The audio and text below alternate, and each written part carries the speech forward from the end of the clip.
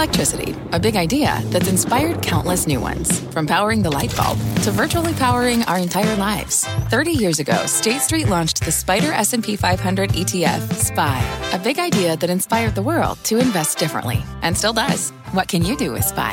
Before investing, consider the fund's investment objectives, risks, charges, and expenses. Visit ssga.com for a prospectus containing this and other information. Read it carefully before investing. SPY is subject to risks similar to those of stocks. All ETFs are subject to risk, including possible loss of principal. Alps Distributors, Inc. Distributor.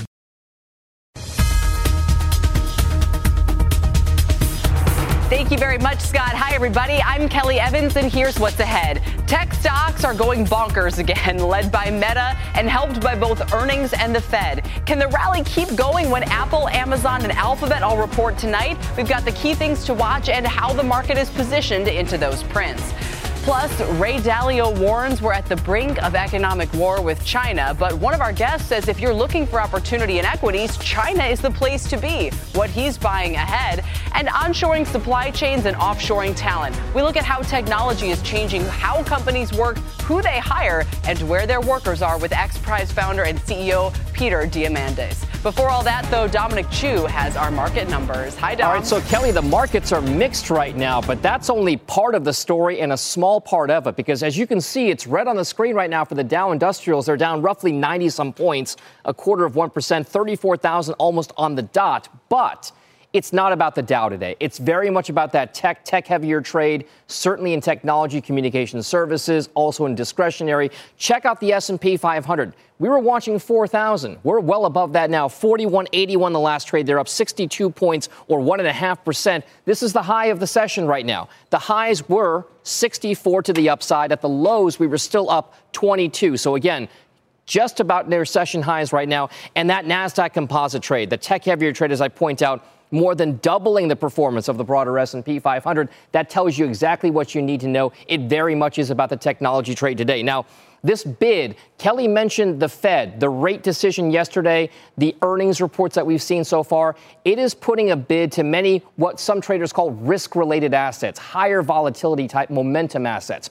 We're talking names like ETFs, the ARK Innovation Fund, ARKK, up 8% today. GameStop, meme stock-wise, one of the original gangster ones, up about 6.5%. Carvana, in some financial problem, perhaps down the line, up 30% today, maybe a short squeeze there. Bitcoin and Ethereum prices both up between 1.5% and 3% right there. So again, a bid to risk-related assets. And then a big part of that story has to be Meta Platforms. The earnings results coming in, the big stock buyback program, the cost-cutting measures, Mark Zuckerberg more focused on certain things at Meta Platforms right now, all of that driving a 26% rise in Meta Platform shares. Remember, we still lost about 40% of its value over the year, Kelly, but that Meta Platforms trade certainly playing out big in today's session. We'll see if that carries over into other parts of that tech trade later on today. Kel, back over to you. Exactly. Thank you, Dom. On that note, is Facebook or Meta telling us things aren't as bad as feared? Or just that Mark Zuckerberg is getting better at changing the narrative to appease the naysayers? Like Christina Partsinevelos has pointed out, the number of times he mentioned AI alone could explain the stock market rally here. Let's get into the next draft of earnings tonight with the action, the story, and the trade in earnings exchange. And we'll start with Apple coming off its worst year since 2008 with a 27% drop. Shares are higher today into the print, though. They're up around 150 again, and they've risen after 3 of the last 4 reports. Steve Kovac is live in Cupertino, interesting enough, with the story on Apple. Hi, Steve. And Kim Forrest is founder and CIO of Boca Capital Partners, and she has our trades today. Kim, welcome. All right, Steve, what are you watching? Oh, what we're watching, it's all about how bad was that quarter, last quarter, because of those production cuts that we know happened in China. Not enough people were able to get their iPhones in time for that holiday quarter where they typically sell the most iPhones. And also, on top of that, we're seeing analyst estimates all over the place of how short they came up. At the high end, we have about 10 million fewer than expected. At the low end, about 3 million or so. And then on top of that, Kelly, does the demand carry forward? We know from Apple itself that they saw demand maintain throughout that holiday quarter. They just couldn't meet it because of the production problems. So does that demand carry over into this March quarter? Are they able to, now that they have caught up on the production side, can they meet the demand? On top of that, we're looking at things like Mac sales, because as you remember last week when I was talking to you, Kelly, Microsoft showed this collapse in the PC market for consumer demand in PCs. We were already warned by Apple that the Mac sales will look pretty bad compared to year on year, so they're not immune to that either. The real question is the iPhone immune to it? And then over to services, we're seeing headwinds there, of course, from the strong dollar with foreign exchange. Also with a drop in mobile gaming. We got some more data from that from Electronic Arts just a couple of days ago. Mobile gaming is really falling off, all the spend there. And then just App Store headwinds with advertising as well, Kelly. And the PE is back up to about 25 times. So, Kim, I turn to you. What should people do with Apple here? Sure. Well, you always have to remember when you're talking to me, I'm looking out 3 to 5 years. So what I'm hearing from the analysts is they're playing the game, how low can we go? Because this has been a catastrophic sort of quarter, everything going wrong for Apple. And I'll take the opposite on that trade. What if something went right and they actually exceed their low earnings? And I think that's a likelihood here with Apple being a grown-up in the world of managing the analysts. So I think that they will be able to report a good report, not a great report. But looking forward, do you want to own Apple? Do you think that they are going to create new products that we never knew we needed or wanted? I'm going to say yes. That is what their magic sauce is. And I would say if there's a dip here in Apple, take a bite. I only wonder, Kim, how much of this is priced in. 25 times for Apple when this multiple got, I think it was well below 20 just a couple of months ago. And there was this argument over kind of what a normalized PE should be. 25 times gives them a lot of credit for a lot of things going right here, doesn't it? I mean, in other words, if you say the bar is low, I wonder if the bar is actually still pretty high. Well, it depends on your timeline. Again, I'm looking out 3 to 5 years in the future. And so I'm looking at what I think that they could earn if they grow even a little bit in their Mac sales and that area. But also, I'm going to give them credit for creating a new device. And I don't know what that is, but I'm sure Apple is working on it. And that's the sort of thing you're buying when you're buying this name, is innovation and future sales. Sure. And this is very much a growth name where you're looking to the future. And obviously headset being one of those devices in the works. But Steve, also this goes to the question you've long discussed, which is people will pay up less for a hardware company over time than for a company with a software as a service type of subscription model that sees those prices constantly rising, demand constantly growing, and smoothness throughout cycles. Yeah, that's right. But you want to talk about the software side. Let's do talk about services, because that is something I expect them to kind of brag about, is how many subscriptions they have through the App Store. Keep in mind, that's recurring revenue, and the App Store has been pretty weak on the gaming side. But when it comes to those subscriptions, they love to say how many subscriptions they've been able to capture through the App Store, which they get to skim off the top, even if it's not their own app. And that shows the power and profit center of the App Store right there. So, and then as far as the hardware front, again, is that demand going to carry through? We know it's not going to be so hot on the Mac side, but again, iPhone is the profit center there on the hardware side. So if that can keep up, things will look pretty good. All right, we'll leave it there. Steve, busy afternoon for you. Thanks for checking in with us, Steve Kovac. Yeah. And we'll move along to our next name here, which is Amazon. And it had twice as bad a year as Apple, with shares down 50% last year for its worst year since 2000. Amazon warned last time it reported the fourth quarter revenue would come in below street expectations, and recently announced those 18,000 job cuts. Could end up being its slowest revenue growth year, by the way, since 1997. Deirdre Bosa, what will you be watching? I'm going to be watching all sorts of things, but really it's core, Kelly. Online sales, that is key here, because that's actually expected to decline. It's supposed to be down about 1%, which means that fundamentally Amazon, is having a hard time. And this is a stock we know, as you said, it's suffered probably more than any other mega cap over the last year, shedding about half of its value last year. It overbuilt. during the pandemic. And now it has to course correct for a lot of that. And I think some investors are wondering, is cutting 6% of your workforce, is that enough when Meta cut 11%? So does AWS too have more wood to chop here? This has typically been the profit engine of Amazon. But we heard from Microsoft last week. We heard from their CFO, Amy Hood, saying that there's more pain ahead for enterprise spending for the cloud space. So how is Amazon going to deal with that when it's facing other headwinds? Its advertising business, that could maybe be a silver lining, Kelly, although we know that the whole ad market is downshifting a little bit. But remember, Amazon's ad business, which it grew and scaled very, very quickly, kind of in secret as well, it's intent-based, so something that is going to be more resilient. But at the end of the day, the profitable Amazon that we have known over the last few years, that is expected to go away at least in 2022. This would be its first annual loss since 2014, excuse me. Wow. All right, Kim, the stock is up 7% today, trades at 88 times. And what do you think? Now, that's a multiple when you're saying 88 times. And let's put this into perspective.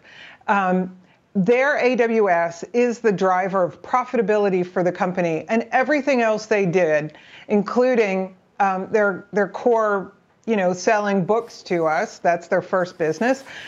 That is not a great margin building business. It is not a great business. And they've had to add tremendously to serve the new people that they got during the pandemic. And now that's over, and they have to unwind some of this. I am looking at Amazon that has to reinvent itself, and the core, which is the most profitable part of it, is forecast to be lackluster probably for the next year. Let's just call it that. Sure. So I am not a fan of owning this company now, nor am I a fan for the longer term, just because it just looks like it's in so many different areas. Right. And it's spending like mad to be in those areas. I feel like you, as a core tech person, would want to own AWS free and clear and not have this retail business sticking around.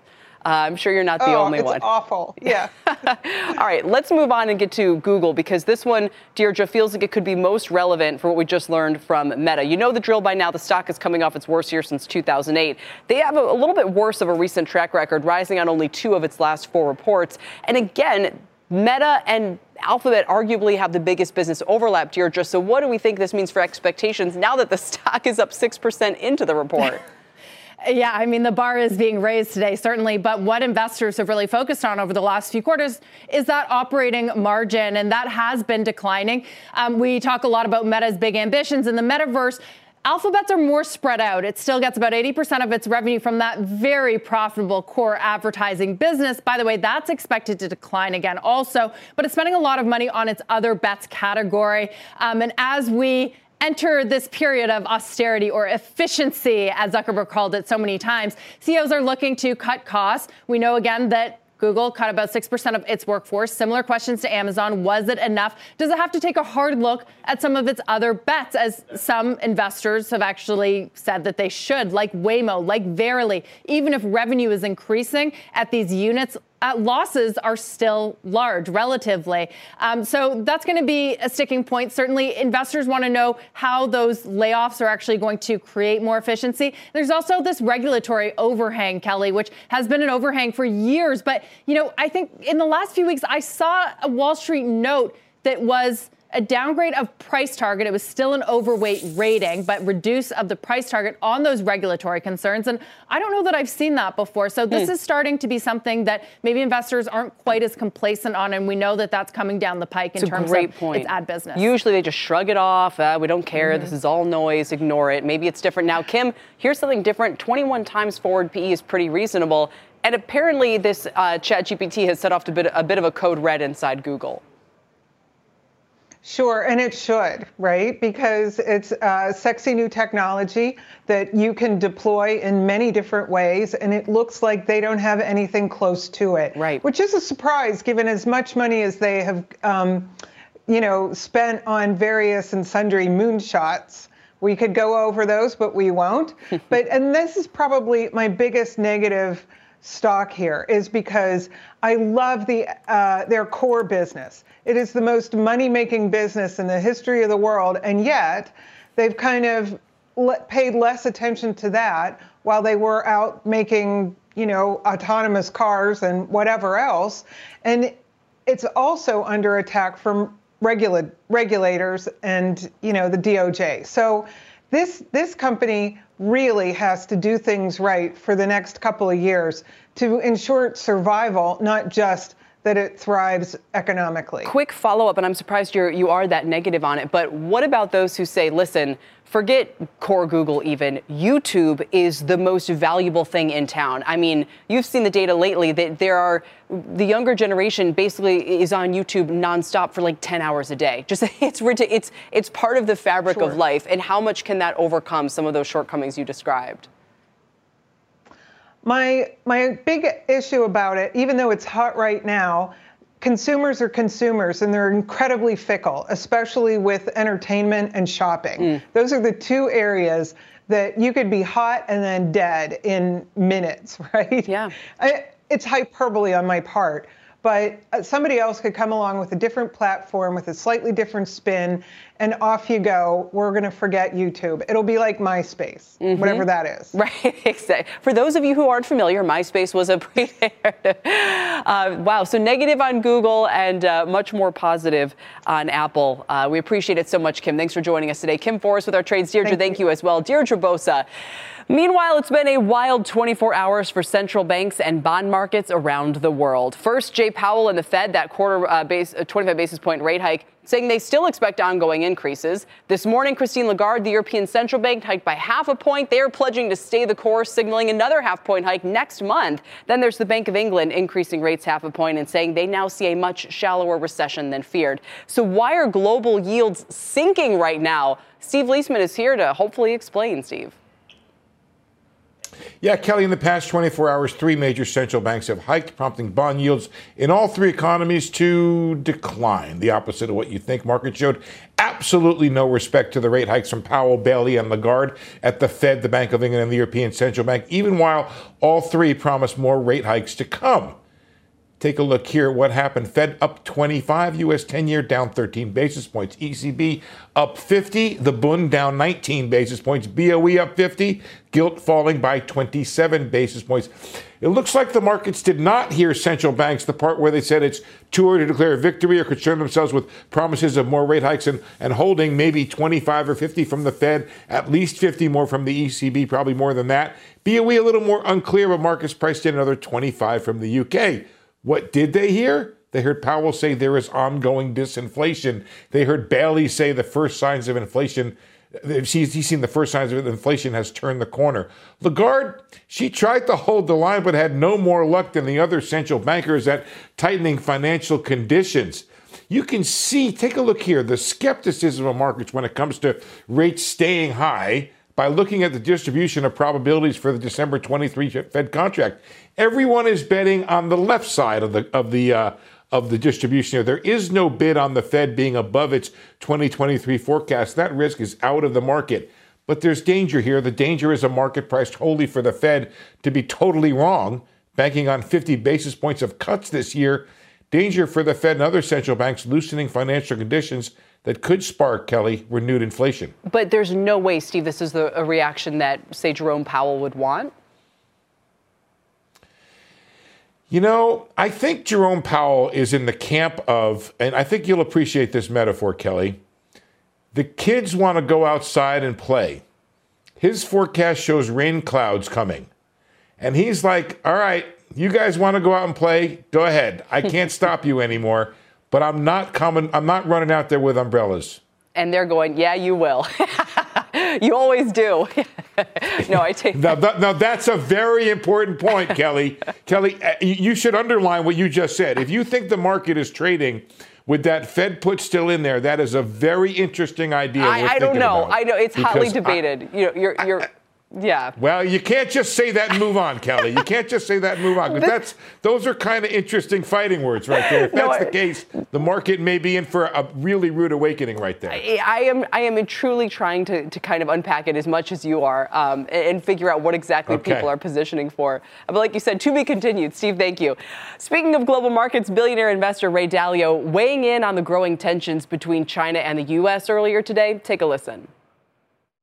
We are right at the brink that you could have an economic war with a form of sanctions that would be, if it happened, really shocking to the economy, world economy. And longtime China bull Stephen Roach echoing that bearish sentiment right here on the exchange just a week ago, saying he's more concerned about China than he's ever been. But my next guest says the end to zero COVID and the reopening make China one of the best equity stories out there right now. Joining us is Andrew Sliman, Senior Portfolio Manager at Morgan Stanley Investment Management. Great to see you, Andrew. You know these arguments better than anyone, although I don't know if Ray Dalio stopped you cold a bit this morning. Well, I also, I heard him say, about a 35% chance of that. So he's not that's not his base case. But what happens in China, it's following a similar pattern, which is you get much bigger busts in bear markets than you have in the Western economies, down 30 to 50% on average. This bust was down 63%. And because it was so bad, the initial rally, and we're up 50% off the low, doesn't induce foreign investors to come in because they remember the previous bust. And that's why if you look at the previous 3 times that China had a bust like we've seen, the rally is well over 100%. Sure. And so I think we haven't sucked in foreign investors yet. These stocks are only back to where they were kind of last summer. So I think there's more upside. I don't want to dismiss, a 50% return because people would be happy for that after the past year. But are they wondering if the risk is worth that potential return? The fact that the zero COVID abandonment looks like a bit of an act of desperation, it sort of makes you wonder, how bad is the economy really? How much is it slowing really? They have a major demographic problem that's now coming home to roost. That's why Roach is getting more bearish now. So, are we picking up pennies in front of a steamroller kind of thing? Yeah. So again, those are two strategists, and I'm a portfolio manager that can buy stocks. So I think that's a big difference. But what I see is these stocks are down a lot. They are earnings. The nirvana of investing is to buy stocks where earnings revisions are going up and you can get PE expansion also. Earnings have been revised down so much. The reopening is happening at a quicker rate because I think, to your point, they have to make it successful, right? So they're going to aggressively reopening. We're seeing the government being a lot more friendly to companies than they've been in the past. So I think it makes for a very attractive area. Now, to be clear, that's not the only place we invest. I just think it's probably, Sure. I was on in December with you, Kelly, and I said I think China is going to be the best performing market in 2023, and I still stick with it, but I concede there is certainly global risk, and that's why you want some global diversification. No, and you were spot on about that. In fact, before we let you go, there's a similar kind of run in the home builders. So a name like Lennar that you liked, when I look at the home builder ETF almost trading higher now than it was, look, I thought trading 2 times earnings was crazy, but I also think it's a little crazy now that we're talking about 5-year highs for some of these stock prices, all-time highs in some cases. I'm curious if you think investors should stay with this trade. I think the home builder, it was a great indication. Home builders bottomed and started to rally before interest rates started to come down. And a headline, it's funny, just before I came on, headline from CNBC said mortgage rates dropped below 5% for the first time. So the home builders told you which way interest rates were headed. But I think the next trade is to think, well, the home builders have done very well. What are other companies that are tied to the home builders that haven't done quite as well? So I think it's the home apparel, home furnishing, things in that source that are just starting to recover. Yeah, they're just starting to recover. I think those are the next trade. But I do concede, boy, these home builders have run a long way. And one of the things I would point out about that, Kelly, is home builders are the earliest of the early cycle stocks, as are semiconductors. Why in the world are these stocks rocketing if what is so perceived on Wall Street is earnings are about to collapse and we're about to have a bad economy? But what if they're peaking? What if they're peaking? What if this is it? that could be true, but I don't think you would see the strength that you're seeing. Fair enough. Different than look at the brokerage firms. They're hitting all-time highs. Those don't do well if we're about to have a collapse. So I think the message here is that the first half is probably going to do a lot better than what most perceive. A lot seems to be coming around to that point of view. Absolutely. And you were early on it. You did tell it. At least you benefited our listeners, even if I no. Andrew, thank you so much. It's good to see you again. Take care. Andrew Sliman, we appreciate it. Now, he teased this. We have some big news on mortgage rates. Diana Olick, what just happened?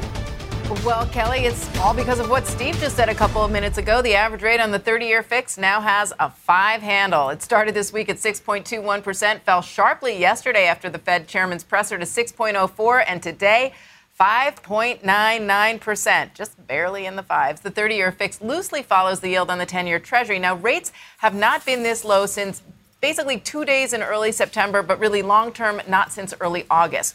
So for potential buyers, that means savings. If you're buying a $400,000 home today with 20% down, you are paying close to $300 less on the monthly payment today than you would have when rates peaked well over 7% just last October. Now, lower rates already appear to be juicing buyer interest. Pending home sales, which measure signed contracts on existing homes, rose in December for the first time in 6 months. That was unexpected.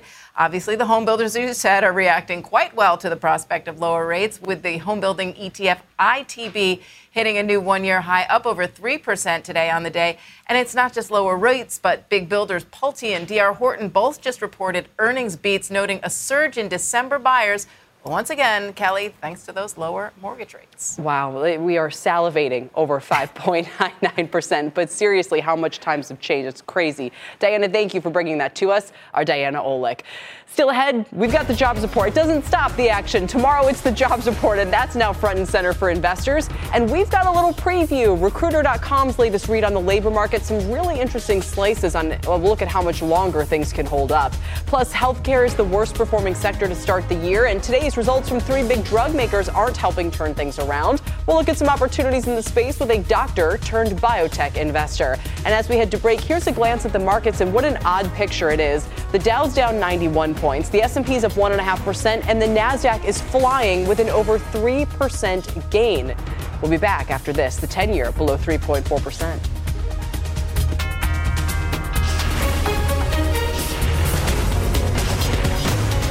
This is The Exchange on CNBC. From pit lane to podium, the Las Vegas Grand Prix is providing fans a race day experience at the speed they deserve. With the help of T-Mobile for Business, our 5G advanced network solutions are powering race day operations with event-wide connectivity.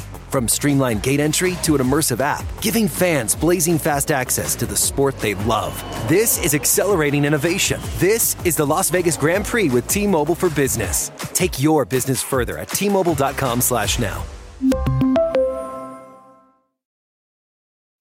What's on the horizon for financial markets? At PGIM, it's a question that over 1,400 investment professionals relentlessly research in pursuit of your long-term goals. Specialized across asset classes, but united in collaboration, our teams provide global and local expertise. Our investments shape tomorrow, today. Pursue your tomorrow with PGIM, a leading global asset manager.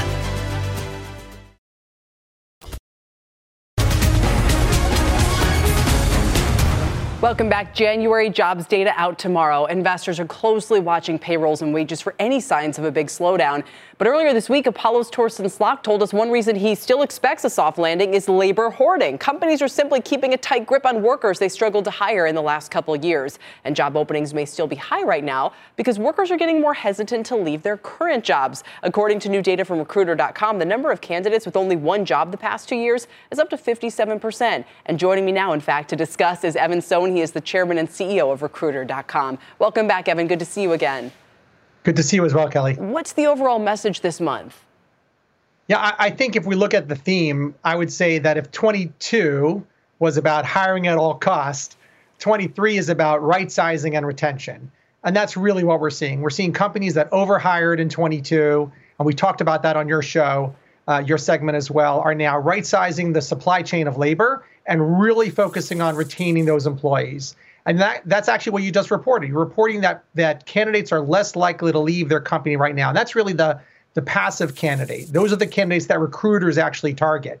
What's interesting is that in our top resume job seeker index, the active candidates, people actually looking for jobs, that actually sentiment increased. So they're feeling better about their likelihood of finding jobs because the passive candidates, the ones that are actually at companies, are being held on to more closely by those companies to really get that return on investment that was made in hiring them in 22. You know, this is like a tug of war. On the one hand, we have record low jobless claims. On the other, record high job openings. On the other hand, the Challenger layoff announcements this morning were pretty bad. I mean, the biggest January increase since 2009. We're seeing it spread from tech to retail to finance, real estate, construction. And is small business the key here? That small businesses in general are hiring and retaining, and that is what accounts for this mismatch between the high-profile layoff announcements we're hearing, but the fact that we haven't seen the labor market slow more broadly. Yeah, you're dead on. The other thing that we saw were more recruiters were actually working on roles in that $40,000 to $80,000 salary band. So you could think of those as the entry level, the mid-management level. And if you're having recruiters work on those roles, it really means that they're really hard to find and to really both source, engage, and get those workers into those companies themselves. Final comment then on wages. How is this likely to shake out, do you think? Yeah, so really weird. Again, tug of war. We saw the same number of recruiters report wage increases to the same number that reported no change or a decrease. So really not seeing a high demand on the wage side. I think hiring at all costs, which was sort of the beginning of 22's theme, is really not happening today in those roles themselves. And the theme I'm gleaning from you is more balance. It's not one of rapid deterioration, but that it sounds more even. And that itself is a slowdown from the past couple of years. Yeah, definitely. I think there's also going to be a really big push for retention. So if companies are actually trying harder to hold on to their employees by creating greater work-life balances, more culture activities, et cetera, it's really going to be, hopefully, the recruiters, and that's where we really come in, to really go after those passive candidates. True. So I think if there was a lot of job mobility in 22, it's slowing up. By the way, every month, according to the JOLT report, we are still above, in the quit rates, above 2019's average. Right. So the 2019 average was 3.5 million. You're still above that. We've had over 4 million quits per month. In every month in 22. Still highly unusual. Points to what sounds like still a decent amount of strength. Evan, thanks so much as always for setting that up for us. We appreciate it. Thank you. Have a great day. You too. Evan Sohn, Recruiter.com. Still ahead, we've got more on the job market, including why some white-collar work could be permanently on the decline. A look at how technology and AI are leveling the playing field in the labor market. The Exchange is back after this. Welcome to the Canva guided meditation for stress at work. Impending deadline? Generate Canva presentations in seconds. So fast. Brainstorm got too big? Ooh. Summarize with AI in a click. Writer's block? Release with Canva Magic Write. Magical. Stress less and save time at canva.com. Designed for work.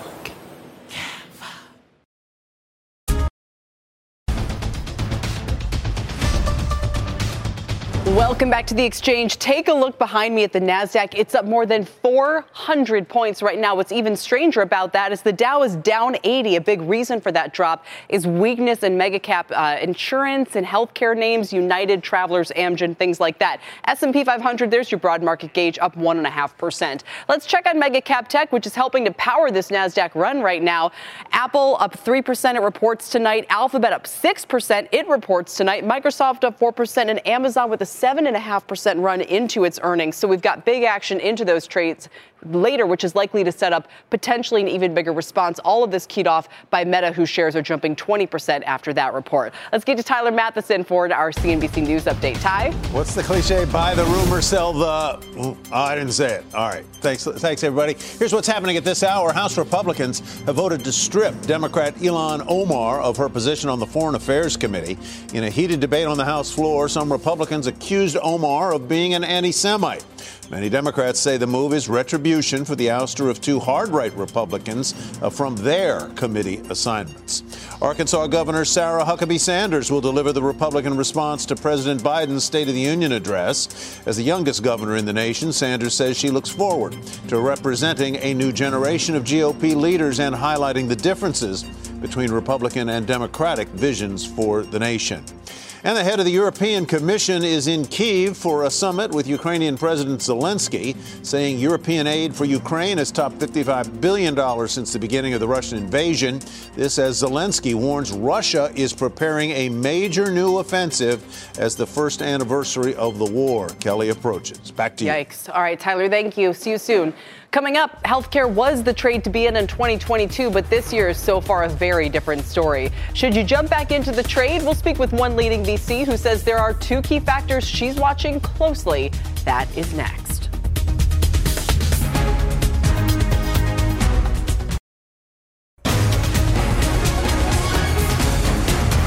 Welcome back to The Exchange. Big Pharma reported this morning it was kind of a mixed bag. Eli Lilly, for instance, crushed estimates, hiked earnings guidance, but shares are lower on weak sales of its two diabetes drugs, down about 5%. Merck also beat on the top and bottom lines, helped by strong sales of that cancer drug Keytruda, but the stock is falling on its weak full-year guidance. It's down 4%. And Bristol Myers, for its part, climbing on strong earnings and guidance, hanging on to about a 1.5% gain. Now, overall, it's been kind of a weak start to the year for the healthcare sector, down about 3%. The bright spot has been biotech. This is the reverse of what we saw last year. It's up about 3%, and that's where my next guest sees big gains ahead. Let's bring in Dr. Christiana Barden, co-managing director of MPM BioImpact Capital. And your background is so impressive. I'm like nervous talking to you, Dr. Barden. Thank you for being here and welcome.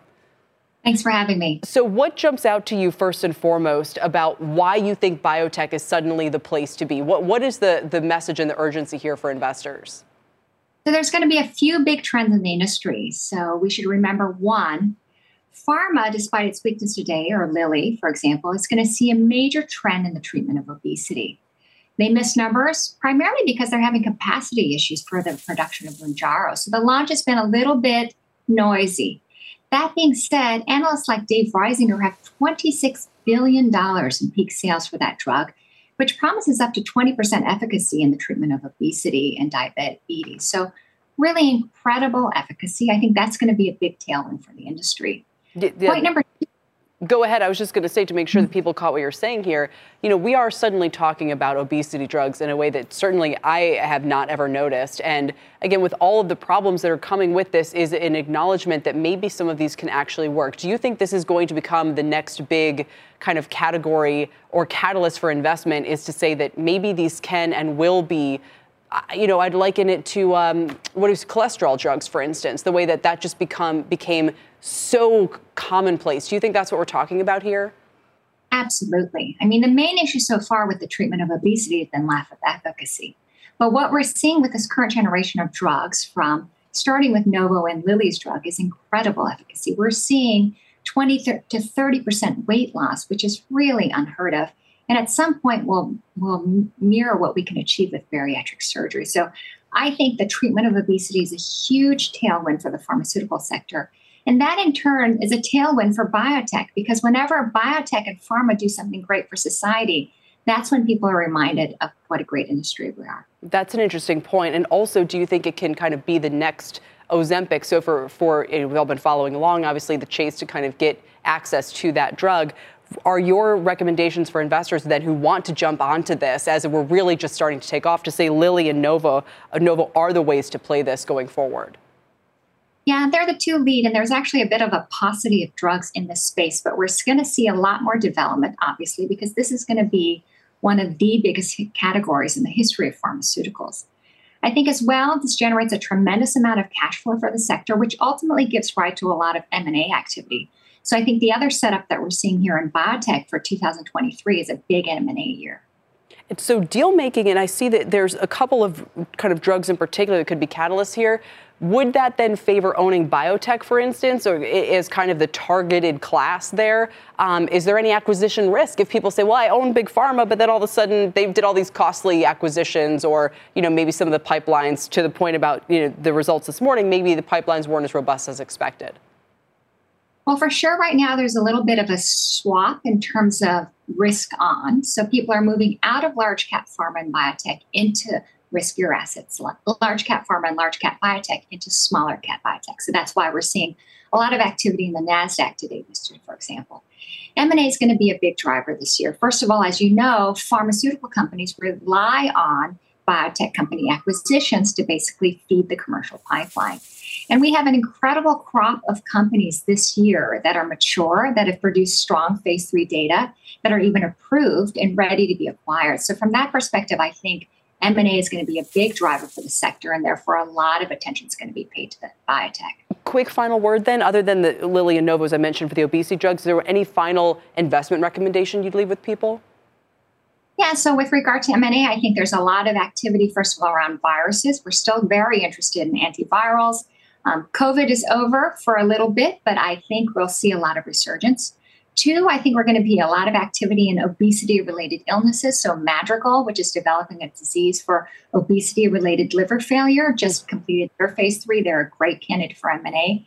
We've got other great companies, for example, Prevention, which treats diabetes and prevents the onset of diabetes in children. They've shown that they can prevent it for 3 years and beyond. That's an incredible asset, already approved, ready for acquisition. So again, I think we have a crop of great biotech companies that are ready to be acquired, and that's ultimately going to drive a lot of interest in the sector. Amazing. Listen, I almost feel better after just talking to you and hearing about it. Like maybe we're going to go out there and cure some things and solve some problems. Dr. Christiana Barton, thanks for your time today. We appreciate it. Good to see you. Thanks for having me. Still ahead, TikTok. From that to TikTok, revealing how they moderate content on their platform. Will it be enough to quiet the rumblings on Capitol Hill over this ban? We'll talk about that next. Don't go anywhere.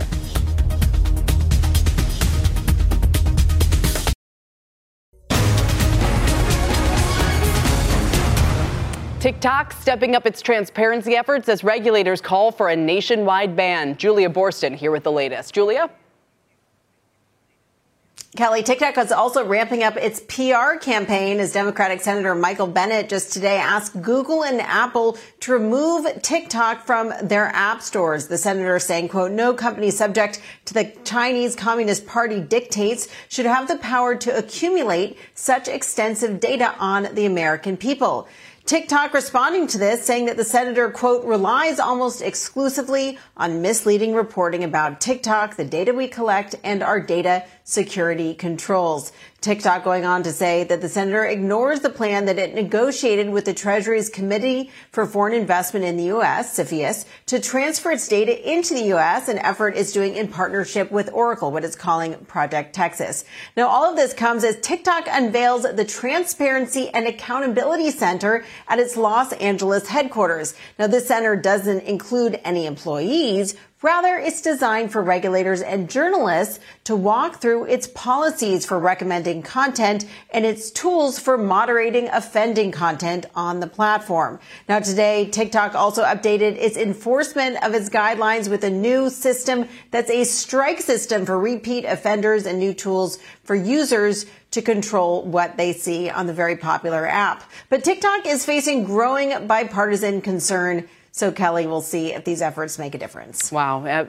The press continues forward. Julia, thank you very much. Still ahead, X Prize Foundation founder Peter Diamandis joins us to discuss how tech will continue to reshape the workplace. This isn't just a COVID story. We've got the details next.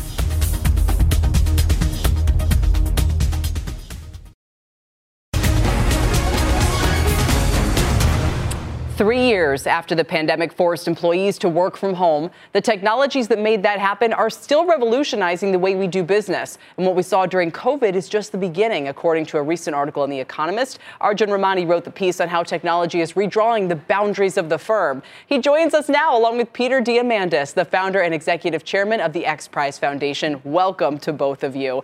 Arjun, let me just start with you. And in a way, what you're saying is that, this gets around the H-1B visa problem a little bit. I mean, companies can literally have people doing work elsewhere. And thanks, Kelly. And that's a great point. When firms made these massive investments in Zoom and Slack, and really changing their management practices so that they can work with people at a distance, that also helps you work more with freelancers, temporary contractors, other firms. If you look at the data, it's quite striking. There's a survey from the Atlanta Fed that shows nearly 20% of firms are using more contractors and more outsourcing, 10% more offshoring. And that lets you, of course, if you're not able to, hire people domestically, get a visa, bring them into the country, then increasingly firms are able to outsource even skilled tasks abroad to countries. If you're in America, to Canada, to Brazil, especially India, where the IT services firms helps you massively. Peter, this is such a perceptive point to make here, but in one that's worth dwelling on. We have made this big effort in the past 5 years to onshore manufacturing and supply chains, but you're saying at the same time we're offshoring talent. What are the implications of that?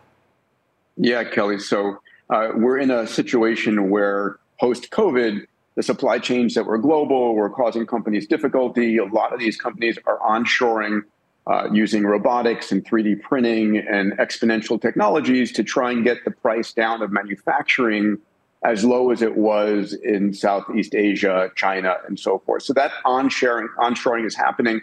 But the ability to have what I call a geographic arbitrage, where I can get incredible AI talent, and I do, in Brazil, it used to be in Russia and Ukraine. Now those individuals have moved to Poland. And so I employ, even in my small companies, a global workforce. And if they're on Zoom and on Slack, on Teams, a lot of times I don't actually know where they are when they're on the call. It's a matter, are they delivering what they need to do? And can I get their services at a third the price I would if they were in San Francisco or LA? 1,000%. And are they productive? This is everyone sitting back here in New Jersey, Peter, who's going through their commutes to Manhattan and losing their minds again, is going, all right, are you hiring or can my company learn from yours? Can we get back to some work from home? So listen, there's a lot of different functions that do need people coming together, and they're not as productive in a lot of ways, but there are ways to make up for it. Now, where we're heading to, we're using the tyranny of Zoom, where it's you're in a little box, or on Slack and so forth, where we're heading in the next 2 to 5 years. And I think we haven't seen any of the implications from the pandemic yet in terms of reinventing work, is going to be living in the metaverse, where we have high resolution video of ourselves, our avatars, we're interacting. There's so much magic that occurs face to face and brainstorming with a group that I miss. And we're going to get that back using technology again. Wouldn't that be nice? Arjun, in the 10 seconds that I have left, is this going to, just as offshoring depressed wages for blue collar workers, is offshoring talent going to depress wages for white collar ones? I think that's the prediction you would get from any economist, and I spoke to many of them. And yeah, exactly. When you face more competition, you broaden the supply of labor that you're competing against. That will depress wages. Though, of course, as Peter said, there's still advantages to in-person. So maybe it won't be as bad as the previous wave. We'll see. I'm so glad you both were able to join us today, because this is a great piece that everyone should read. Yeah, real quick, Peter.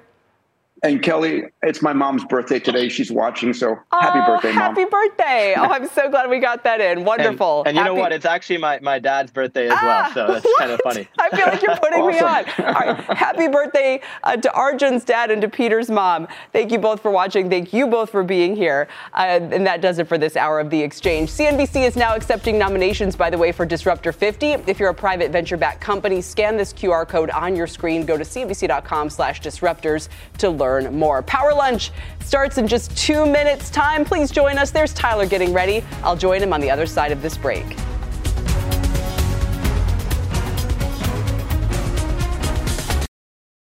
From pit lane to podium, the Las Vegas Grand Prix is providing fans a race day experience at the speed they deserve. With the help of T-Mobile for Business, our 5G advanced network solutions are powering race day operations with event-wide connectivity. From streamlined gate entry to an immersive app, giving fans blazing fast access to the sport they love. This is accelerating innovation. This is the Las Vegas Grand Prix with T-Mobile for Business. Take your business further at T-Mobile.com/now.